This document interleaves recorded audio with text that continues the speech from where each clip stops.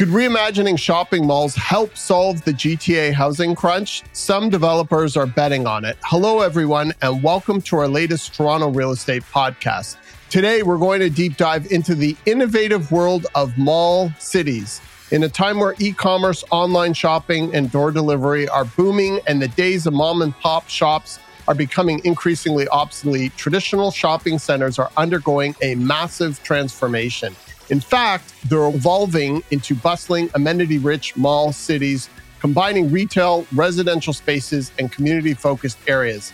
Today, we will explore this transformation, covering specific projects, including Vancouver's Oak Ridge Centre and Square One in Mississauga, and the impact on retail and the integration of residential spaces, and much, much more. If you're as interested as we are in learning how mall cities are reshaping our urban centers, ensuring relevancy in the e-commerce age, and contributing to communities, then you are in the right place. Stay tuned as we unfold chapters of this exciting evolution and engage with experts and insiders sharing their valuable perspectives. And remember, if you find this episode insightful, please be sure to like, subscribe, and comment below. Your engagement drives us to bring more quality content to you, like today's guest.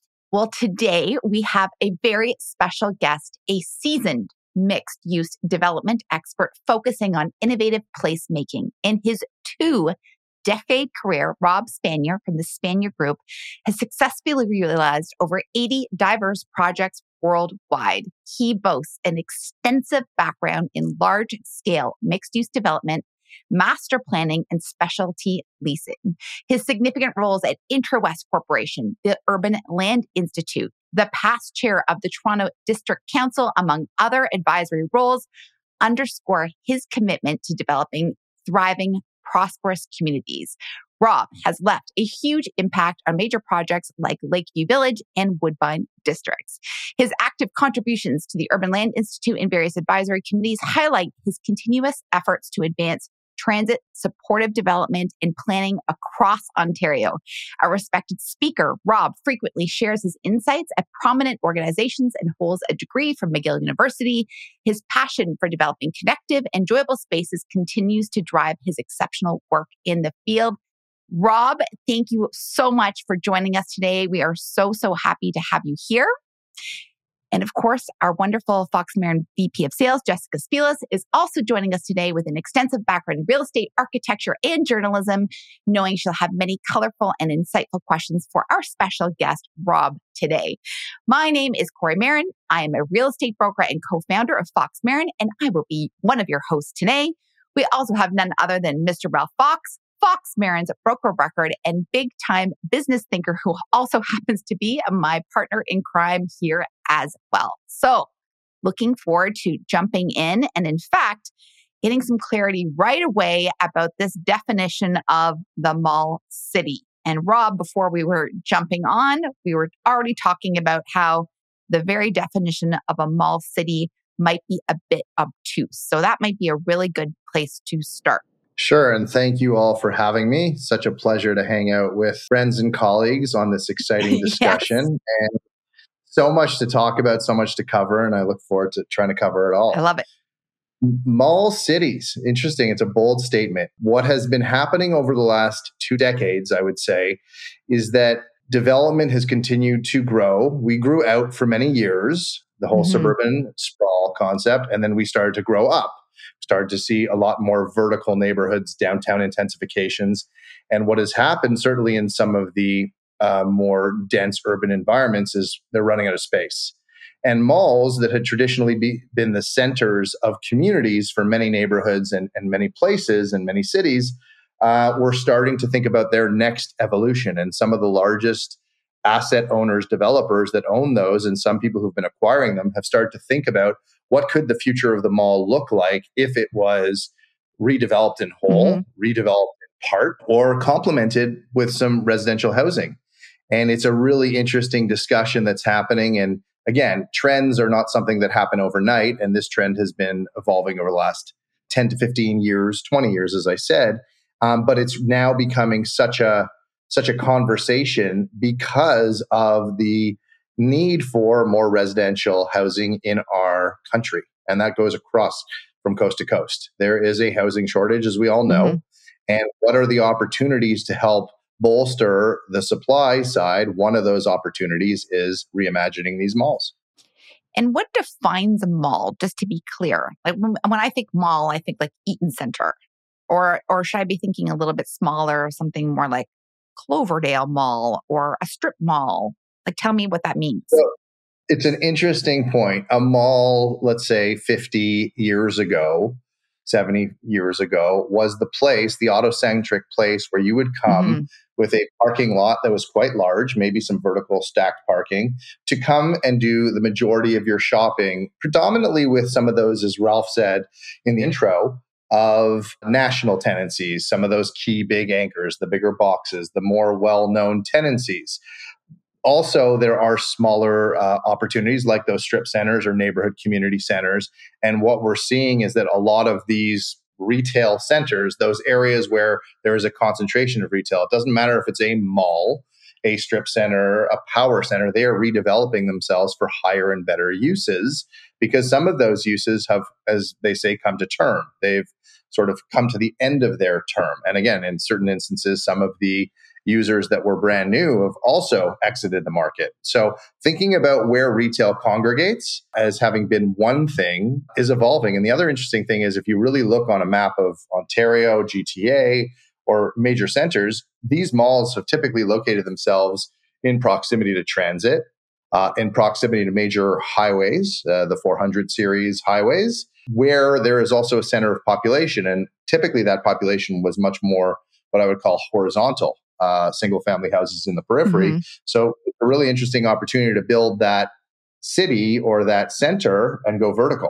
Who owns most of the malls? Like I know there's like Cadillac Fairview would be an example of a big mall owner, but who are the majority of maybe some of the smaller strip malls or some of these power centers? Are they corporations who own it? Like tell me a little bit about that. It sort of spans various asset owners. There are certainly pension funds and REITs that own malls. Cadillac Fairview, which is owned by a pension fund.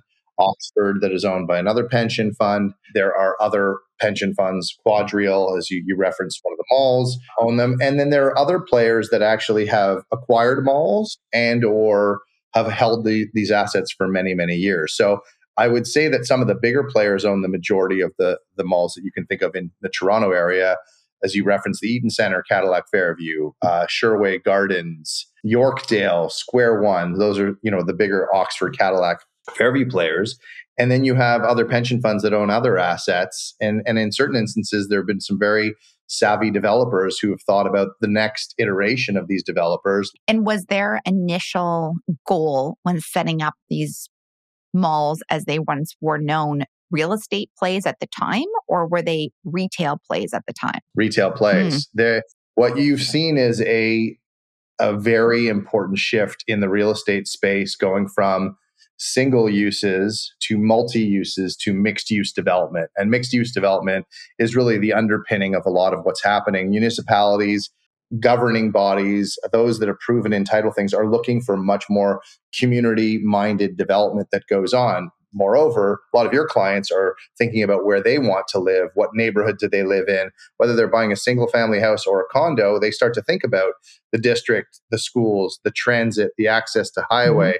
And so they're thinking about that. But back in the day, it was single use. You also saw a really interesting thing happen with existing malls that 20 years ago, there was an average food court in a mall. And then you had a lot of good retail and maybe a movie theater. And then all of a sudden, these mall owners realized, oh, we have a captive audience, people who've come here to spend time and money. How do we lengthen that stay? Well, let's put in some restaurants. They put some restaurants in on the interior. Then they realized if they could cluster those and put those on the exterior facing area of the mall, people would come. So if you see what has happened at Yorkdale Mall, for example, there's some great restaurants on the west end of the mall today. I've got to tell you, some incredible restaurants beyond, the chains. And I think we should tackle the whole mom and pop conversation that Ralph opened up on, because there, U Seafood, which was, I believe, a Markham-based Asian restaurant. What is it? U Seafood. I had to do some lunch there the other day, and it blew my mind. The service was phenomenal, presentation, food quality. It hit on every level. At Yorkdale? Restoration Hardware has an incredible restaurant, Cafe Landoir. My kids love this amazing sushi. I forget the name of the restaurant, but it's like on a conveyor belt where you order digitally from a screen. There is so much happening from a food perspective that's evolved from the food court. And all that to say, these trends are all helping where people want to spend their time and money, but also in this next iteration where they may choose to live. So interesting. I used to work at Yorkdale Mall back in the day when I was in high school, and the food court was the place to hang out, but we didn't have options to eat at places like that. I was like very happy to have Le Baguette. There you go. And so, captive audiences are incredible in any I guess business or in any market where you're trying to attract people. And so some of these retail malls have realized they're doing exceptionally well. So how do they add on to it? Other malls have sort of seen the end of their days. And so they need to think about how to transform themselves, knock themselves down. And in other instances, there are opportunities where part of the mall is still doing really well, but they're going to demall part of the other part and redevelop it. And that isn't just residential. That might be community amenities, public realm, public space, opportunities to bring people back to these malls or to these malls for the first time as a real center of gravity. It's not a downtown because everyone thinks of Toronto, Montreal, New York, Chicago as the downtown. But someone really intelligent said something to me recently, which is we're working on a project up north of Yorkdale Mall on the Downsview redevelopment, the Bombardier land. And they said, the geographic center of the GTA is really in that area. And if you think about it, the future downtown for the Greater Toronto area could be this entire, donut, the hole in the donut. So when you're talking about parts of the mall possibly being redeveloped, I just want to imagine Yorkdale because that's easy for everyone to understand, or even the Eaton Center. Like Nordstrom, their anchor tenant is now gone, or the Bay is like losing footage day after day. So they've got these like massive square foot spaces. There's no retail that's going to be able to move in there and fill their shoes, all that space. So that would be a section of the mall where they're going to look at possibly redeveloping it into a community space or some sort of mixed use or possibly residential? Yes and no. It really depends. The Nordstrom space would have to be a very smart and thoughtful use because Nordstrom is actually, is my understanding from reading the newspapers, still under contract in their lease. So they may have walked away physically, but they still have obligations to the asset owner. But thinking about uses that could be intelligent as this place evolves, because they have a whole master plan of putting residential towers out by the 401 highway and starting to create a bit of a neighborhood and street fabric. But maybe that building becomes an incredible grocery store or an Eataly type food space. Right. Or maybe they convert some of that space to medical office buildings or some health and wellness use. So if you think about a mall and a space, it's not just about plopping down residential in certain instances, but it's reimagining some of those assets. In other instances, I have seen malls that have literally severed off half of them and demolished them. There is a mall at Dufferin and DuPont. That's right. That's redeveloping itself. Galleria? That's correct. And that's done really well, that project. It's doing really well. Very exciting development. Really interesting. Lots of activity going on there. They're actually part of that panel that I did for the Urban Land Institute spring meeting in Toronto on the future of the mall. It's really interesting when you think about the evolution of malls. Like I think about my experience as a young child going to Yorkdale and what that was like. And thinking at the time, relative to all of my experiences, it was amazing. But, the most exciting thing would be to, jump on the toy horse, put the quarter in and rock back and forth. And that was an amazing experience. And maybe we go to Kohl's or something like that and I'd pick up a book and that would be phenomenal. And you look at what a behemoth Yorkdale has become today. And then going back to Galleria Mall, before they tore it down, walking through there was very reminiscent of what Yorkdale felt like as a child, but it just never, ever, ever evolved. And so the natural sort of conclusion would be to rip that down and start all over again, which is what they did. And I think they put together an awesome project, and the whole neighborhood, an entire neighborhood and area is going to be completely revitalized. And you look at what's happening down on Geary Street and it's starting to feel like Ossington. And it's just brought to life so much to a whole area, just like when they opened the Drake on Queen West, what that did for that part of the city. And so it's just interesting to see the evolution of a mall like Yorkdale and how it changed so much and what it's like to spend time there. And I've seen renderings of all the proposed towers going in all around it virtually. And it's pretty amazing how a city is going to be built around something that literally became a center and evolved and regenerated itself to now it's just like, it's almost like gravity is going to pull a whole city to develop around it. Well, you have to ask yourself the question, why? Why is this happening? Yes, there is demand. Yes, we need more housing. But there is a true demand, not a desire, but a demand for place. What does that mean? It means that today's generation is revolting against just living anywhere. We have so much access from a technology perspective. The next generation is way more savvy about how and where and why. Yes, we have housing issues. Yes, we have cost issues. We have metrics that are challenging to get into the real estate market. But the desire and now the demand is, I want to live somewhere that's not just living on top of a Home Depot. I don't just want to live on the side of the highway. What kind of experience am I looking for? And what's fascinating is my kids that are now 11 and 13 have a much more explosive, expansive, global view of the world because it's all in their fingertips with their technology. And so it's not just we need more housing, let's build. It's where do I want to live? How do I want to live? What kind of experience do I want? And what am I looking for? So, malls are just one formation of this whole discussion. Neighborhoods are emerging. And what I hope these great redevelopments will create, because Toronto is world-class, well-known for being a city of neighborhoods. It's incredible. One of the things that's really hard if you're not from Toronto is to understand where those neighborhoods are and where you should live and why and what the experience is. Hopefully, these are going to be the emergence of new neighborhoods that are going to want to attract a whole host of new people to want to live in these areas. And this is something Ralph and I have been talking a lot about lately because the traffic in Toronto has become insatiable.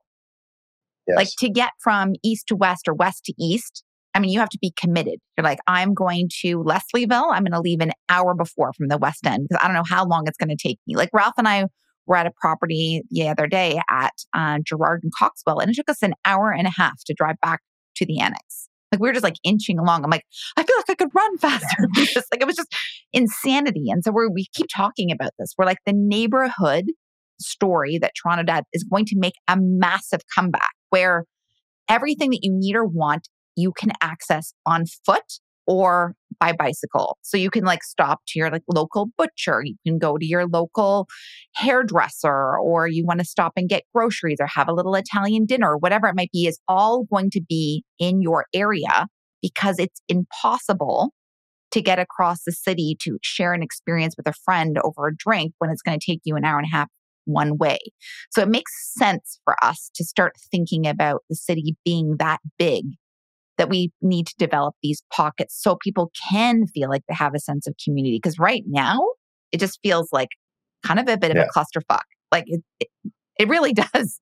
Like, yeah. And it's so funny when you say that, Corey, because two things come to mind. One, I grew up in Montreal, which is a much smaller city. And I reflect back on, my years as a kid and having easy access to transit. And in my neighborhood, I was right at the corner was the bakery and the fruit store and the bank. And then I could hop on the bus and go downtown on the metro, which is the subway terminology in Montreal. That sense of neighborhood, that sense of place always lived with me. And the other thing was when I moved to Toronto, I looked around and I'm like, I can't get my head around how everybody's going to use downtown Toronto as their downtown. And a light bulb went off in my head. And it was like, there's going to be 15 downtowns over the next 30 years in our city and in our region. Vaughan will have its own downtown. Mississauga will have its own downtown. Markham will have its own downtown. And what you're seeing is the emergence of these things and these places. It's not to take away from historic Unionville in Markham, but there is a project called Downtown Markham that has been developing over the last 20 years. And so what you're starting to see are these, I wouldn't quite call them downtowns, but these centers of gravity, so that you don't have to go all the way down to Toronto onto King Street or Queen Street to get your fix of life. It's really interesting when Mel Lastman came out and said, this is what we're going to create in North York. And I was like, what the hell is he talking about? How are they going to make another downtown? And you go to Yonge and Sheppard and you experience what is there versus what was there 10 years ago. And you literally are in a different downtown or a different section of Toronto that is very much a part of Toronto, but yet very different from what you would consider to be downtown Toronto. My challenge with that one, Ralph, is it feels just like a corridor or an intensified area, but there is no hug. There's no place that I want to go. And it's interesting because my kids have a huge influence on what I think about, because a lot of these projects are being thought through by our generation and older generations, but where kids want to hang out, where younger people want to hang out. I've used this reference many times. We're working on Downsview and Lakeview and so many other exciting projects. If my kids don't want to hang out there, it's not going to stick. Now, that's a very generalist statement to make, but the reality is true.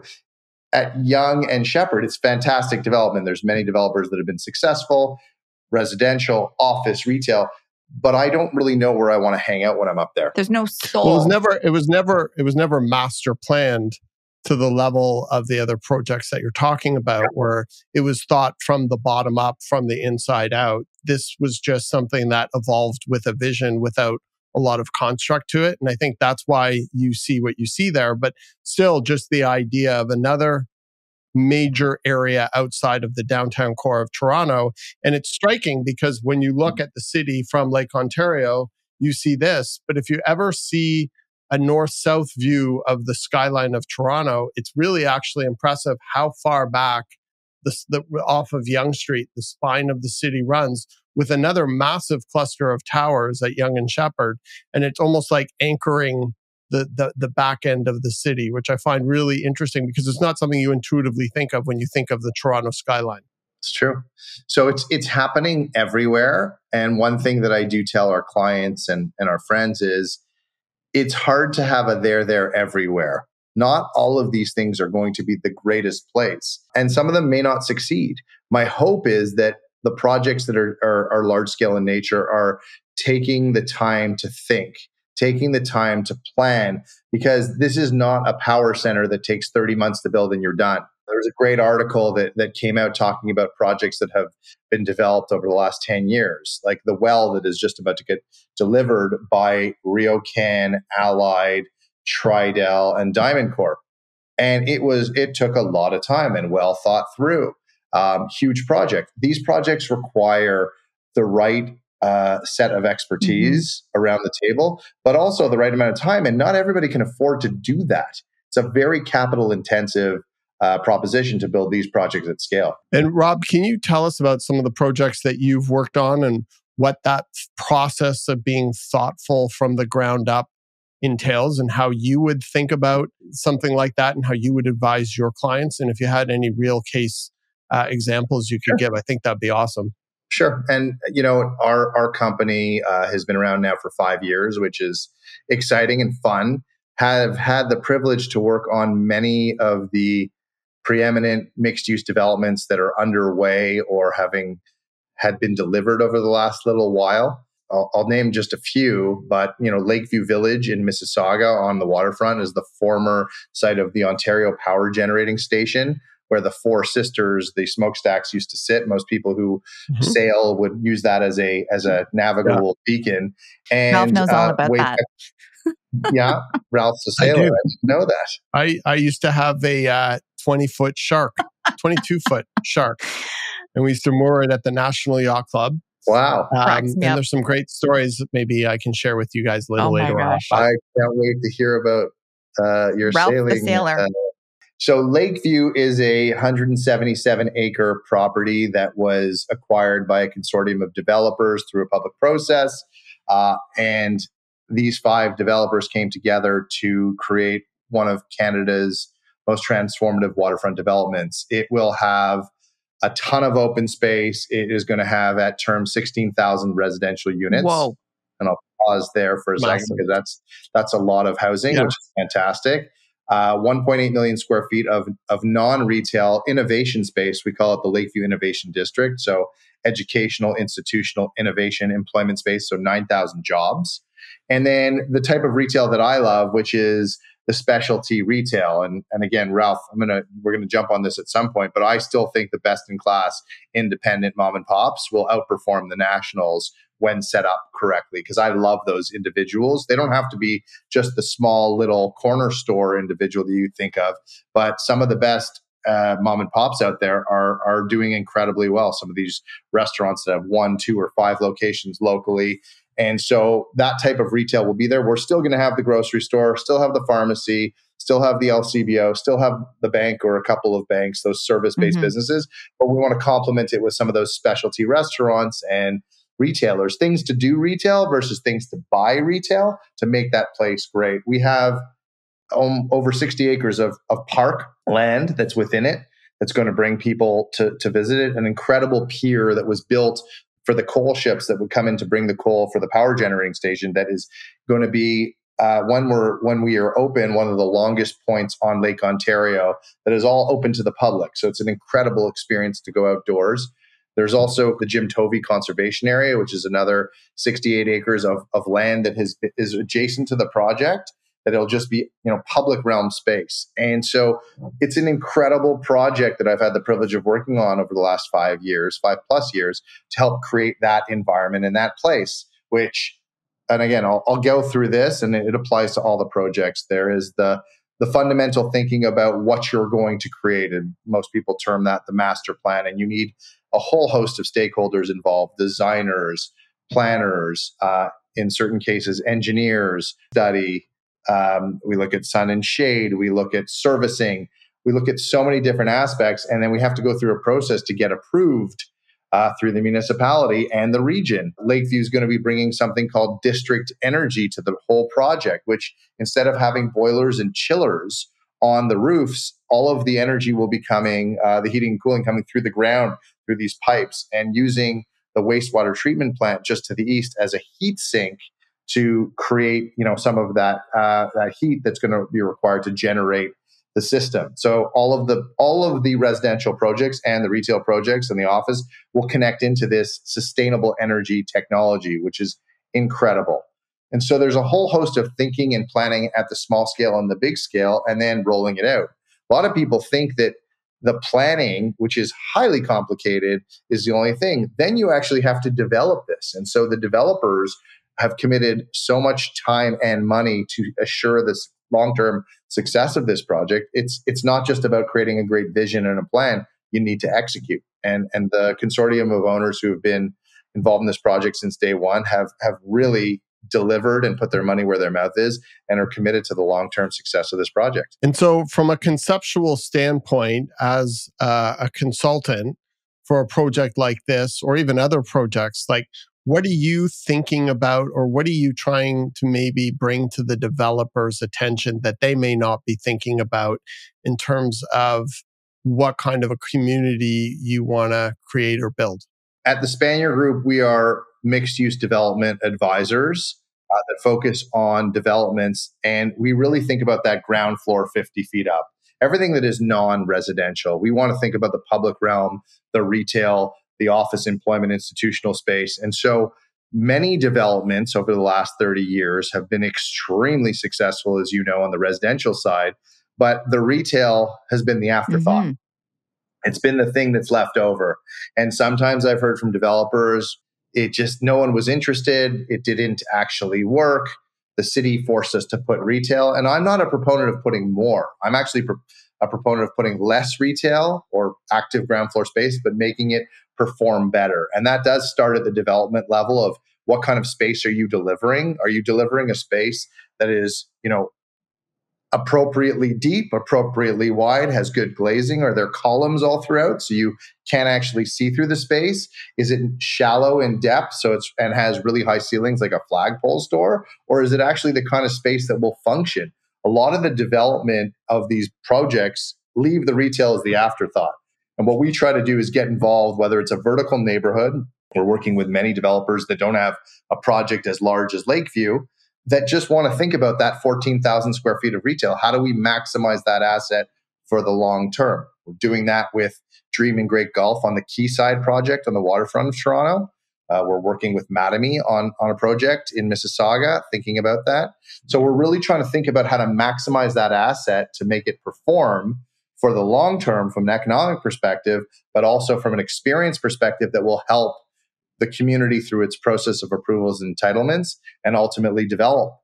I'm not going to say on our podcast here that you're going to sell a condo for more money or rent an apartment for more money, but you certainly will have a better chance at selling that condo or renting that apartment if it's a better overall experience on the ground floor. 100%. And that's, that is a proven opinion, not just a statement. So interesting because Corey and I, we live in the Annex and we're right next to the Honest Ed's Mervis Village development where Westbank there is building, I think it's like 800 or 900 purpose-built rental units. And when that came out and I found out it was purpose-built, I was kind of like, I don't know if this is a good thing or not. But what I've come to see and realize is that they have a vested interest because they're long-term landlords in the actual success of the community and the ground floor experience. And they're going to just amazing lengths and they're being very thoughtful with what they're doing, far so much more than if it was a condo development and it was a get in, get out. And so when you see developers having a long-term interest in being landlords or long-term holders of specific parts of a project, they start to be more considerate of what is the end product that they're building and what you were talking about earlier, the end experience of the residents and the outlying neighborhood. And I think that is a big change that we're seeing in development that really has been missing maybe for the last 20 years in terms of what we've been seeing going up. Yeah, and it's interesting because the experience, and it's a good point, a rental building, a multifamily building has that vested interest. What I'm finding, and I'll leave the client's name out of it, we're going through an exercise right now where in the pro forma, they've projected a number to sell the space. And I'm making the argument that, yes, you can sell at that cap rate, that space. However, if we actually put a little bit of elbow grease into this, and we've spent the time programming it and figuring out the physical space, and you go out and lease it, and then you have, even just at a short 5-year term lease for retail, you take the median average of that rent and then cap that, you're going to make more money in that direction. You're also going to help with your approvals entitlements. You're also going to have a better lease up or sales of your condos because you have something to talk about. And, the Canary District, which I know you guys are very, very familiar with and have been very active over the years, I was involved in my previous company and still have stayed involved with Dream and Kilmer. And the retail was at the front end. We had worked on the project. We had won the bid and started. But then once we were able to tell the story that Dark Horse Coffee Shop and Suko Thai and Tubuli Souk, which is a concept that the Tubuli Group put together all on their own. And even in the first 5 years, Gears Bike Shop has created. That would allow the residential team to be able to say, this is more than just a vision. It's an actual community. And there are these businesses that are going to become part of your life. And what's interesting is as you see this transition in development occurring, what will start to happen is a shift in consumers' expectations in terms of where they want to live. And I think over time, that will add to the saleability, to the potential appreciation in price and rents to these type of neighborhoods as people start to understand what's important to them and where they want to be and where they don't want to be. So I think it's setting an interesting precedent. And you see this now with some buildings in the city. I mean, the real estate market could be up, it could be down, it could be way down. But certain buildings, you'll never see properties vacant for sale for very long, and they will always hold their value and they will always sell very quickly. And I think what we'll see is in these type of projects and developments, we'll see that type of stability in terms of value to anyone who's looking to purchase a property, because these are the places where people will want to live versus, just as you said before, a condo above a Home Depot or something by the side of the highway. And so if you bring it back to the original idea, and then, there's so many things we can talk about. If you think about that, just because it's called Toronto or downtown Toronto, that doesn't mean it's for everyone. There are people who have grown up in Vaughan or in Richmond Hill or in Markham or in Brampton, and that is their home, that is their heart. Why shouldn't they have places too that they can come and convene in, as opposed to having the old model? So I think that the opportunities are endless in the 905 in the Greater Toronto Hamilton area for these moments, because the costs are so sensitive, the prices are sensitive, the costs are really explosive. You have to really think about what you're doing if you're going to develop something in downtown Toronto in today's marketplace. Not saying that things aren't expensive in the other municipalities, but there is just as much opportunity in those other areas as there is in downtown Toronto. So we know that traditional retail models are dying because of e-commerce, and they are.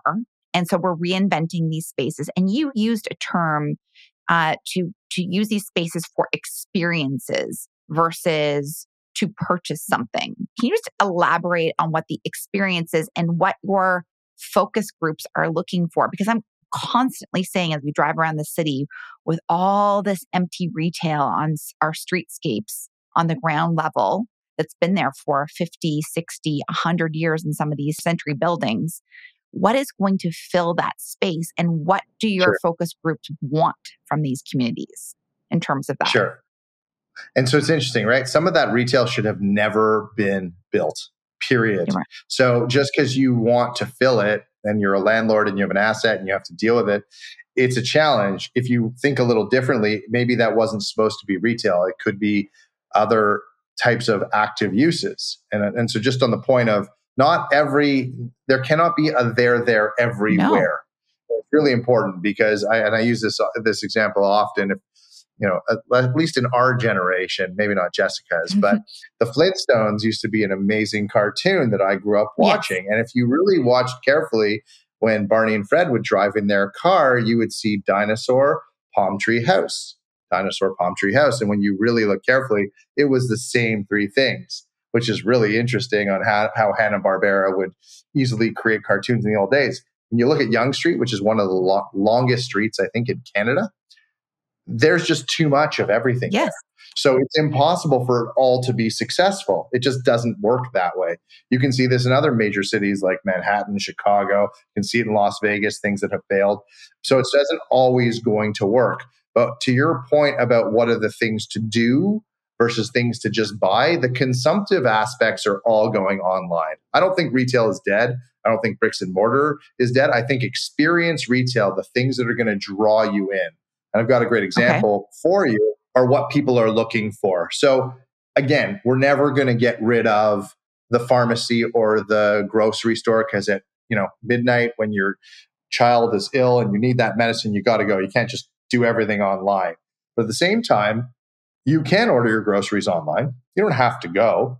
And COVID taught us a lot about using online effectively. But there's a great concept that has opened up at Yonge and Eglinton called Stock TC, a new restaurant and market experience just north on Yonge Street. And it was a collaboration between the owner of Toroni's and Cumbres, or Cumbres, whoever wants to pronounce it however they want. But it's a great concept. And I had the privilege of working on that project with Rockport Development Group, which they also were building an apartment building behind it. And that experience on the ground floor is an amazing market, real commissary experience where you can do takeout food, home meal replacement. You can grab a coffee. You can grab frozen foods, fresh foods, dry foods. Upstairs is the classic Toroni restaurant. And then the third floor has additional seating and a private room that you can rent out, or the classic amazing outdoor patio terrace. They also have a terrace on the ground floor outside. That is an experience where every time I go there, even though I may be going for a meeting or a meal, I can't walk out of there without buying something, because it's amazing stuff in the shop. Also, how it's presented too. Every time I walk into there, I feel like I'm on the set of a movie because of how immaculate everything is displayed. It's always well organized. It's always stocked. and you start to almost want to meander in throughout the aisles. Whereas I feel like most other grocery stores are almost overwhelmed by the chaos and you just want to get in and get out as quick as possible. Whereas this experience actually wants you and commands you to stay and explore. And I think that that's so incredible. And I'm equally as impressed every time I go there. And I never turn down a visit. So I had the privilege of being involved to help, put that concept together. Did it rent the apartments faster? Maybe, maybe not. Did it rent it for more money? Maybe, maybe not. But being able to live at Yonge and Eglinton and having that on your ground floor is an amazing experience. Is that experience going to be gone in a day? No. It's actually has created one of those entities and experiences that I believe that Toronto will be known for. Because Italy is an incredible experience in its own right, but it's a global chain. Mm-hmm. I think Stock TC is a really interesting concept that has just emerged into our city that came from nowhere from two very, very well respected and talented operators. And it's creating something that's special. So you can find these places. Most of them aren't, all from new, but you have to think about that balance of where can I go and create that? So what are people looking for? Everyone's looking for something a little different, to your point, Corey, but it's not just about fitting the square peg into the round hole. It's about understanding the demand. Stock TC, what is the population? What is the office population there? Early days when we were having the conversations, there was concern that it was too close to Yonge in price. It's a completely different market. And there's such an opportunity from a neighborhood perspective. Both businesses, the Teroni at Yonge in price and this one, are doing exceptionally well, and neither is cannibalizing either, one from the other. I love that so much. And I think that's so true because I think people do want, especially after what we've all been through globally with COVID and all of us being hibernated for 2 years, and then took us another year to come out of that. It's like, how can you experience the city and enjoy it in a different way? I think people are looking for stimulation, education, a cultural experience, learning something new, being able to hang out with people in a way that's going to allow them to expand or see the world differently. And there's just so many tools and all this new stuff coming at us that I think will influence all these spaces. And I'm so excited to see what that innovation is, because I think it really is time for a resurgence from all that kind of old dead space that needs to be carved out and reinvented. So it is an exciting time for you to be in this world right now, for sure. It's super fun. And again, there's always another perspective, right? Well, it's too expensive, that Stock TC. No one's forcing you to go have a meal. Just go grab a cup of coffee. Maybe, they sell it's such an interesting thing, like a little known fact that most people wouldn't know, but I'll give you a little nugget. There are fresh fruits and vegetables at Stock. Not a lot of them, but there's just enough if you want to get milk or, a lemon. And what they do is the stuff and the fish, etc., that's not going to go, they move up to the restaurant so they can actually use it within their cooking before it goes bad. Whereas typically most grocery stores have to get rid of all of that food. And they're not trying to charge you an arm and a leg for those goods. They just want it to be a great experience for you that can complement it, because maybe you forgot to get the quart of milk, or maybe you forgot to grab a lemon on your way out. It's not about making a lot of money on a product. It's about making your life easier. And because they have a restaurant upstairs, they know that they can take those goods and use them within the upstairs to do their cooking, to create their recipes so that nothing is wasted. Rob, can you tell me about some projects maybe that you've seen around the world that you've drawn inspiration from, like something that you're just like, oh my God, this just blows my mind away, or there are elements of things that you've seen that you would just love to bring to Toronto? Yeah, I mean, it's funny. I get asked that question a lot. I think a lot of my passion, and my instincts came from growing up in Montreal. A lot of things that you don't even realize, because I had the privilege when I worked for IntraWest to travel around the world. And I lived in California, Colorado, Florida. I lived in the French Alps, building these destination resorts and places, ski hills, beach developments, et cetera, and a whole host. I don't think that there's any one place that I've ever seen that I'm like, we got to bring it here. But I think there are elements of every place that I think about. So you think about the public realm. Are there some amazing parks that I've seen in my travels? for sure. Are there restaurants that are institutions that have been around since the dawn of time in cities? Like, yes, those are amazing. And what I think about hotels, I love Me hotels. I too. always I have loved love hotels. hotels. I think in another life, I'm going to come back and maybe in this life, get involved in the hotel space because I just think that they're so creative and special and important for people to, disconnect or do some good business travel. So there are things that I've seen in all of these places that have influenced my opinion. But can I pinpoint one thing that I would love to bring? No, because I don't think that everything's transferable, but that feeling of place that I feel when I'm walking around the streets of Montreal, not old Montreal, love it too, but like that great sense of environment in cities. I've worked in Tallahassee, Florida, with the Florida State University, which is a big college town, experience to help them create a college town. They didn't have that. They had a street called Tennessee Street, which had those typical bars and a big busy street, but then creating a small college town allowed the students to have an amazing game day experience.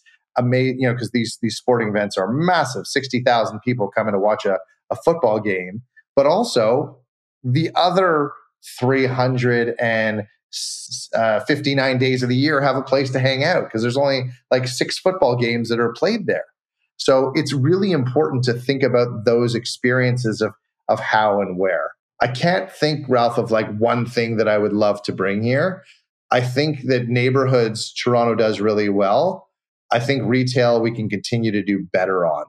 And it doesn't mean that I don't think Yorkdale is amazing or there's some stuff on Bloor Street, but like I would love to feel like when I walk through the streets of Toronto in every neighborhood that it is such a great place that has been thoughtful, curated retail that is targeted for people who want to hang out. So if you want to go shopping in Toronto, as an example, at Yonge or Avenue and Davenport, there's some great flower shops that are all amassed on the south side of Davenport, on the southwest, on Avenue Road, rather. Yeah.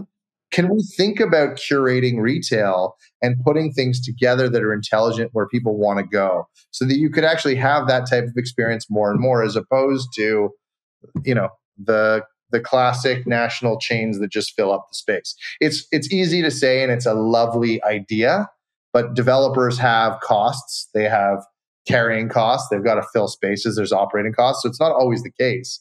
But if I could start to get people to realize the economic outcome of actually choosing great users that will do more for your buildings than just slapping on the next tenant, I think that would be my big hope. I love that so much. My only pushback, and maybe I'm somehow becoming skeptical about people, is just that the great retail experience or the great hotel experience or the great restaurant experience, the fundamental reason that it's magical are the people.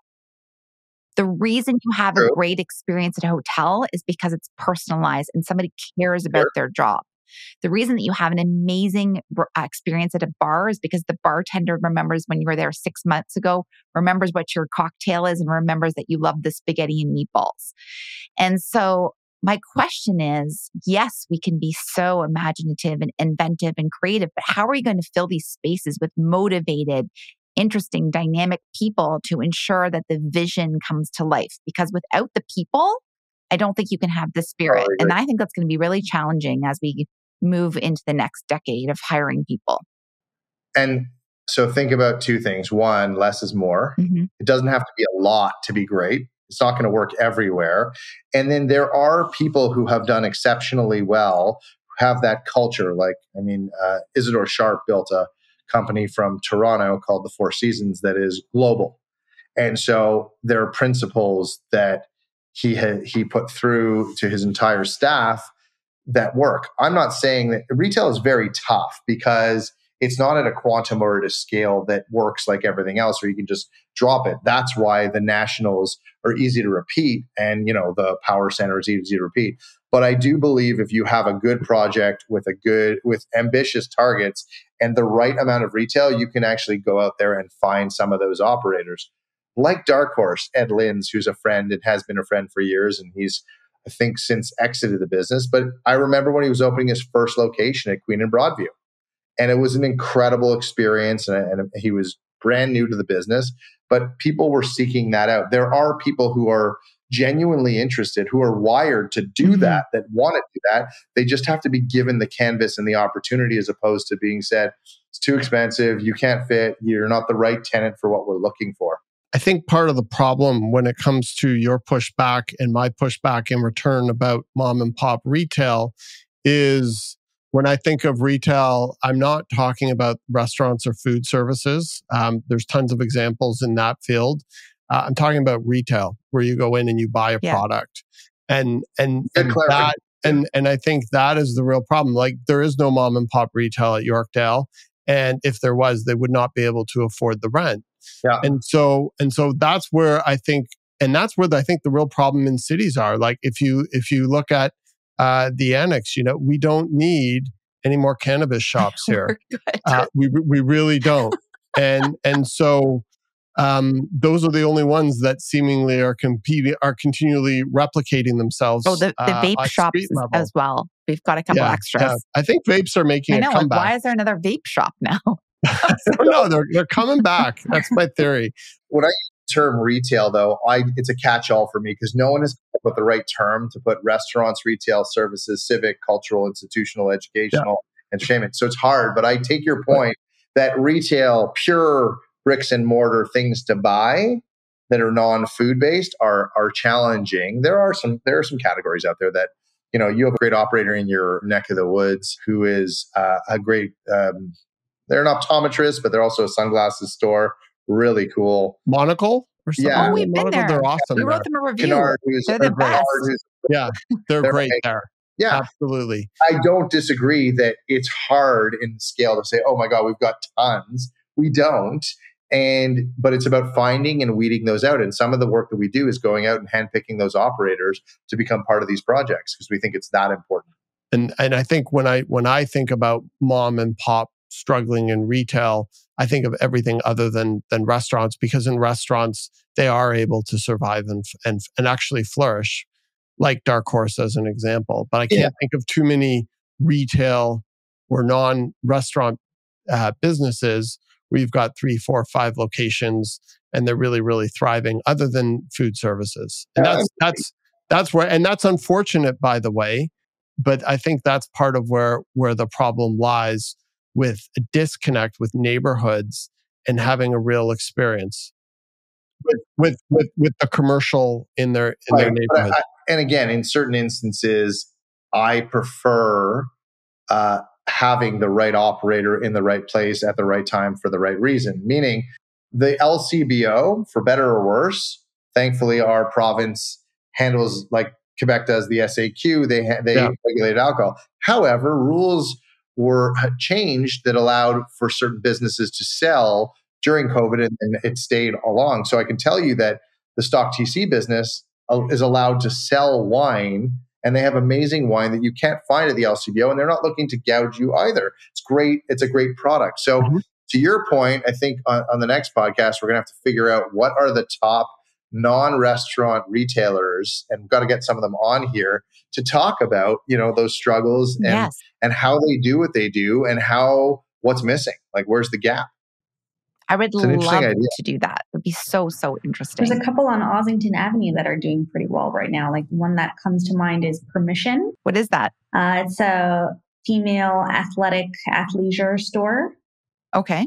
They did a really great job with just the fit out. They hired an architecture firm to do a really cool space. It's right at the corner of Ossington and, Argyle. Yeah, they've been there for a couple of years now, and they just opened up a little nut bar inside of their retail space, which is doing really well, and also encouraging people to step into the shop. And then another new clothing store opened up called Grit and Grace that is also doing really well. Yeah, I think Ossington Avenue is a really great example of a revitalized street where creativity is encouraged, and you see the changes with each new retail space opening up. And it's really amazing to see people taking it so seriously. And it all becomes this very curated selection of very unique, very cool quality items. And that's why I love going there, because you walk from Queen to Dundas and you have such a great selection of experiences, bars, restaurants. It's not all the same thing being repeated over and over. And that's continuing to grow and evolve. And I can't wait to see what it looks like in another couple of years. Yeah, it was a beautiful mistake, as Maroon 5 might say. It was a policy. You like that one? I slide that right in. It was the policy allowed for that type of use, whereas in a residential neighborhood, typically that would not be allowed, and it was just an afterthought, and that's why all of these businesses were able to come in here. So it was a policy, so call it a hiccup, that allowed for that. And secondly, there's some great asset owners in that neighborhood. A friend, Jeff Hull from Hallmark, owns some of those buildings. And instead of just focusing on the rent, he's focusing on the experiences.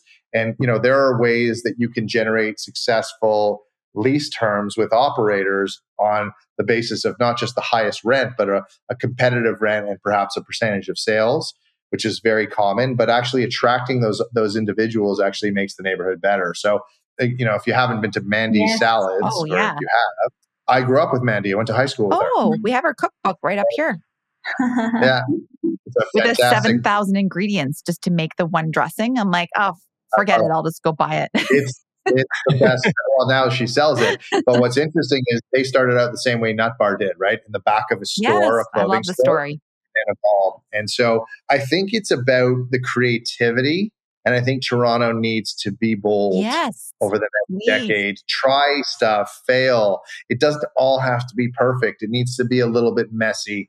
It needs to be a little bit interesting, because Toronto is not the same Toronto as it was, and I grew up in Montreal, but when you grew up in Toronto, it was different, and it's a different Toronto. We are a multicultural, multi-ethnic, incredibly diverse city.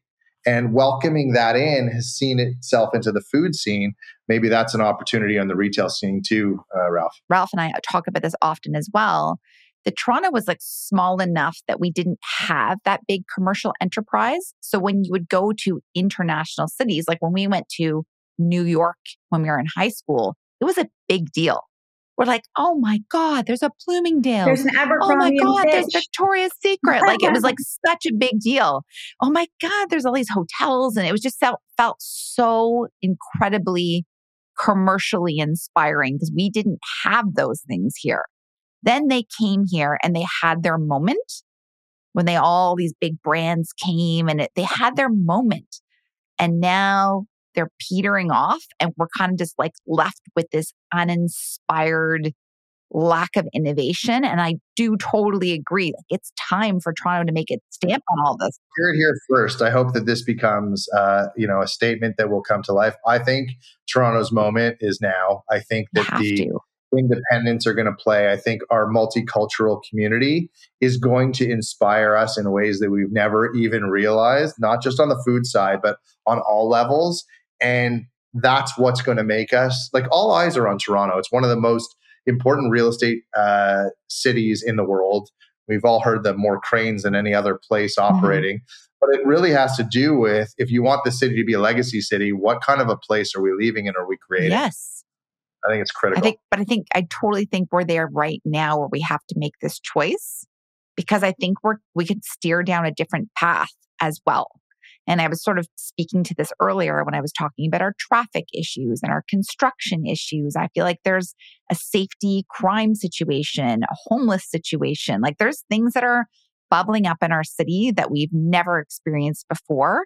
And I think there is this divergence. And I think it is an opportunity for us to take the better path and the higher road. And I hope we do make that investment, because part of me gets concerned we're going down a route that does not feel aligned with those expectations. Yeah.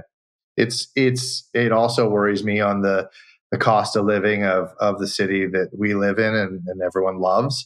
How are my kids going to be able to afford to live here? And that's why I think it's such a critical conversation that's happening today. And these things aren't going to get resolved overnight. We read the newspaper, we hear big statements, we hear issues that are going on. This is going to take time. And if you think about it, as I was talking about the trends of retail and reimagining the mall, this conversation started 20 years ago. but it's now happening. So if we really want to solve some of these issues of affordability in the house, I'm all for it, because in 20 years, if we haven't solved this problem, the city might not be habitable for certain people. I think it's really interesting because finally, the narrative is changing to people understanding that it's a fundamental supply issue that's really handcuffing Toronto. But what's interesting to me in terms of affordability, is you just hear the term supply.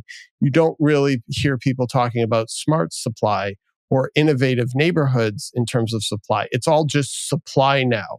And the problem that we'll face is if we just start trying to slap up as much as we can anywhere with not a lot of thought into it, a lot of the problems that Corey was describing will continue to exacerbate, because what we need is smart supply. And so I think it's really interesting that we're having this conversation, because the narrative has shifted, which is awesome, but it hasn't gone far enough to help stimulate the ability to create the city of Toronto that we all have in our minds that should be in the future. Well, and let me bring it even further and play a little more chess here. There's not enough Fox Marins out there, even if all of the supply was there, if all the costs were in line, if all the construction workers were at the ready to build all this.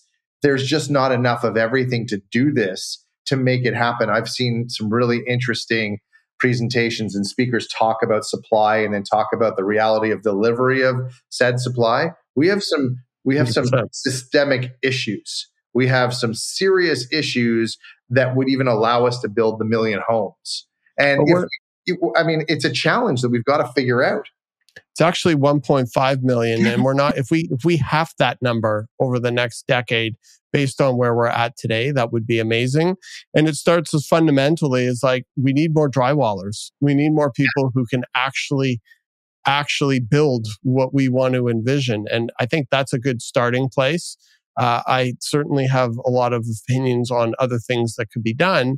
But I think going back to not just more Fox Marins, but I think more Spaniard groups who can help re-envision what this idea of supply is. Because I think that's the bigger problem. Because even if we were to hit those numbers, the real problem is that if it's not done intelligently, we're going to be creating more of the problematic issues with Toronto, with the new supply, as opposed to solving them with smart, innovative development. Yeah. And so that's why I agreed to do this podcast, and I do speaking from time to time, because my hope is that not people are going to listen and call me. They're going to learn something. They're going to try. They may fail, but they're going to try. I'm actually teaching a course in Calgary with the Haskayne School of Business, the University of Calgary, through a program called READY, Real Estate Development Institute. And I'm teaching a course on mixed use development. It's an online course as well as a 2-day intensive. I want people to take things away so they can go and do them. The world it's immense. Our problems are immense. We need more people to learn from them. So even podcasts like this, people should pick up things and learn from them and try them. Maybe they'll call, maybe they won't, but at least they'll have been given some, you're giving back to the universe information and knowledge that hopefully will make this world a better place, because there is no way that there will ever be enough Fox Marins or Spaniard groups or others. So let's try to get others to figure that out as well. I love that. Well, I'd be happy to be on your podcast one day with Corey. I think the course that I'm teaching, guys be amazing to maybe zoom in and talk to our students next April about what we're doing. Because I've had, the course is going to have someone from master planning, and the course is going to have someone. Oh, we'd be happy to. That'd be fun. Super cool. Yeah. Awesome. It's a date. Definitely a date. Rob, are there any things that you want to talk about, in conjunction to this conversation? Just even thought-provoking things that, somebody watching or listening can sort of think about things, or the development of the city in a way maybe that they haven't thought of before? I mean, listen, we are living in a city and in a region that has some of the smartest people in our development industry. I truly believe that. I think there's so much to learn. I think that if our industry could focus more attention on that ground floor 50 feet up, take that time to think about it, they're so good at doing so many things. This is one of those areas that I say, I wish we could do better. Mhm. And there's no reason why we shouldn't do better. And I made this statement, I think last week. Sometimes it's better to slow down to speed up. If you just slow down a little bit and take a look at it, you can actually get get the better outcome. And that doesn't mean, yes, you should have the right resources, the right consultants, the right people on your development team. But at a minimum, stop and have that conversation internally about how is this going to work? Like a fire escape, you guys know this in these condo towers. Once you build that fire escape to come out to the at grade condition, you can never move that. It's never moving. No. If you carve up a retail space into two 500 square foot spaces versus rotating it and turning it and having 1,000 square foot space, it's like that forever. So thinking about these things that can dramatically change the outcome of your building. I'm not saying make it all magical and special and it's got to be the best. Just make it functional and take the time to think about this, because if you are in the game of development, if you're in the game of building condos, neighborhoods, cities, you have a huge responsibility, because these buildings that we're all looking at and seeing some come down, it's been 100 years, as you said, Corey. These buildings are going to be here for a long time. So make sure you at least try your best to get it right. Thinking about this, it's interesting because when you look at any pre-construction development project that's going up, when you are a buyer or when you're talking to the developer, you're like, so what's going on the ground floor? And they're like, we don't know. We're talking to somebody, but we're not making any announcements. We And think so it's going to be a grocery store. They always Yeah, exactly. Always. Or an LCBO. always. Yes, exactly. But it's interesting because I would think and hope with more projects like Lakeview or what's happening at Mirvish Village as another example, that will shift and consumers will start to say, well, I don't know if this is the right opportunity for me or it's worth paying a premium with options that are out there that have these amazing experiences on the ground floor. If that would be the best investment to buy or want to live in something like this, if I don't know what it's going to be, or you're not even showing that you're being thoughtful about curating what that experience is going to be like. And hopefully over time, that shift on the consumer level will happen, which will even further force the hands of developers to respond in kind. And the developers have a process of approvals that is complex in our region. So the question is now being asked by municipalities and authorities that have the approval agencies of, well, what are you doing here? Can't just be like, we'll figure it out. They're actually thinking about it. And so while the argument may not stand that you're going to pay more for a condo per square foot because this retail is there or that, it certainly, from your buyers, there's many investors that are looking to place their capital in some of these units in various projects. It may be a safer investment long term if the actual environment, the at-grade condition is more thought through than, say, buildings that I've seen in downtown Toronto that have been in the paper being worried about being very transient and not really thoughtful and a challenge. So I think it's important. Well, when any investor buys pre-construction, their best case scenarios when they sell it resale 3, 5 years, 10 years down the road, they're going to sell to an end user, not another investor, because the end user will in fact be paying a premium. And the end user will be looking for a good experience, and they'll have a lot of other options as examples out there. And I'm hoping that will start to help change the conversation, not from the high level, not from the development community, but actually from the consumer community and what they want to buy or what they want to invest in. Yeah, I couldn't agree more. And again, one thing I'd leave your audience with is there's not one size fits all. It doesn't all work like that. And you've seen developments in the retail space that have repeated concepts. And there are some uses out there that we all need. But when it comes to these projects, Mirvish is different than Lakeview, is different than Downsview, is different than Eastside, is different than Shoppers World, is different than East Harbor. They're all different. All these projects are different and they're all large scale. What is that neighborhood? What is that community looking for? What is the opportunity to complement versus compete? What can you do to make these areas better? So to your point, Corey, yes, you're always going to have a meeting where sometimes you got to get ahead of the clock because it may take an hour. But in other instances, maybe you just don't have to leave the area because you've got what you need in that area. Yeah, awesome. This is such an interesting conversation. I feel like we could talk to you for another 2 hours. And I have so many other questions, but we'll save it for part 2 down the road. It's always a pleasure hanging out with so both of you. And it's so nice to meet you, Jessica. Because the first time. I've been so involved in this conversation. I forgot the questions I had prepared. And that wraps up our deep dive into the world of mall cities today, a world where traditional shopping centers evolve into building communities, offering retail spaces and residential community-focused areas. A special shout out goes to Rob Spanier for joining us and sharing with us his extensive experience and insights in mixed-use development and placemaking. Rob, where can people find you if they want to learn more about Spanier Group and what you're up to? SpanierGroup.com website. We're just an email or a phone call away. And we just opened up new offices in the St. Clair West neighborhood. Oh, great. So come by and visit us. It's a super great little spot. When's the party? It's going to be more like a stream of having all of our friends and close relationships come by and just hang out. Okay, well, let us know. Amazing. We're in. Awesome. Thank you, everyone, for tuning in. And remember, your support is what fuels this platform. So don't forget to like, subscribe, and comment below. We look forward to bringing you more engaging and insightful content next week. Until then, take care and keep exploring.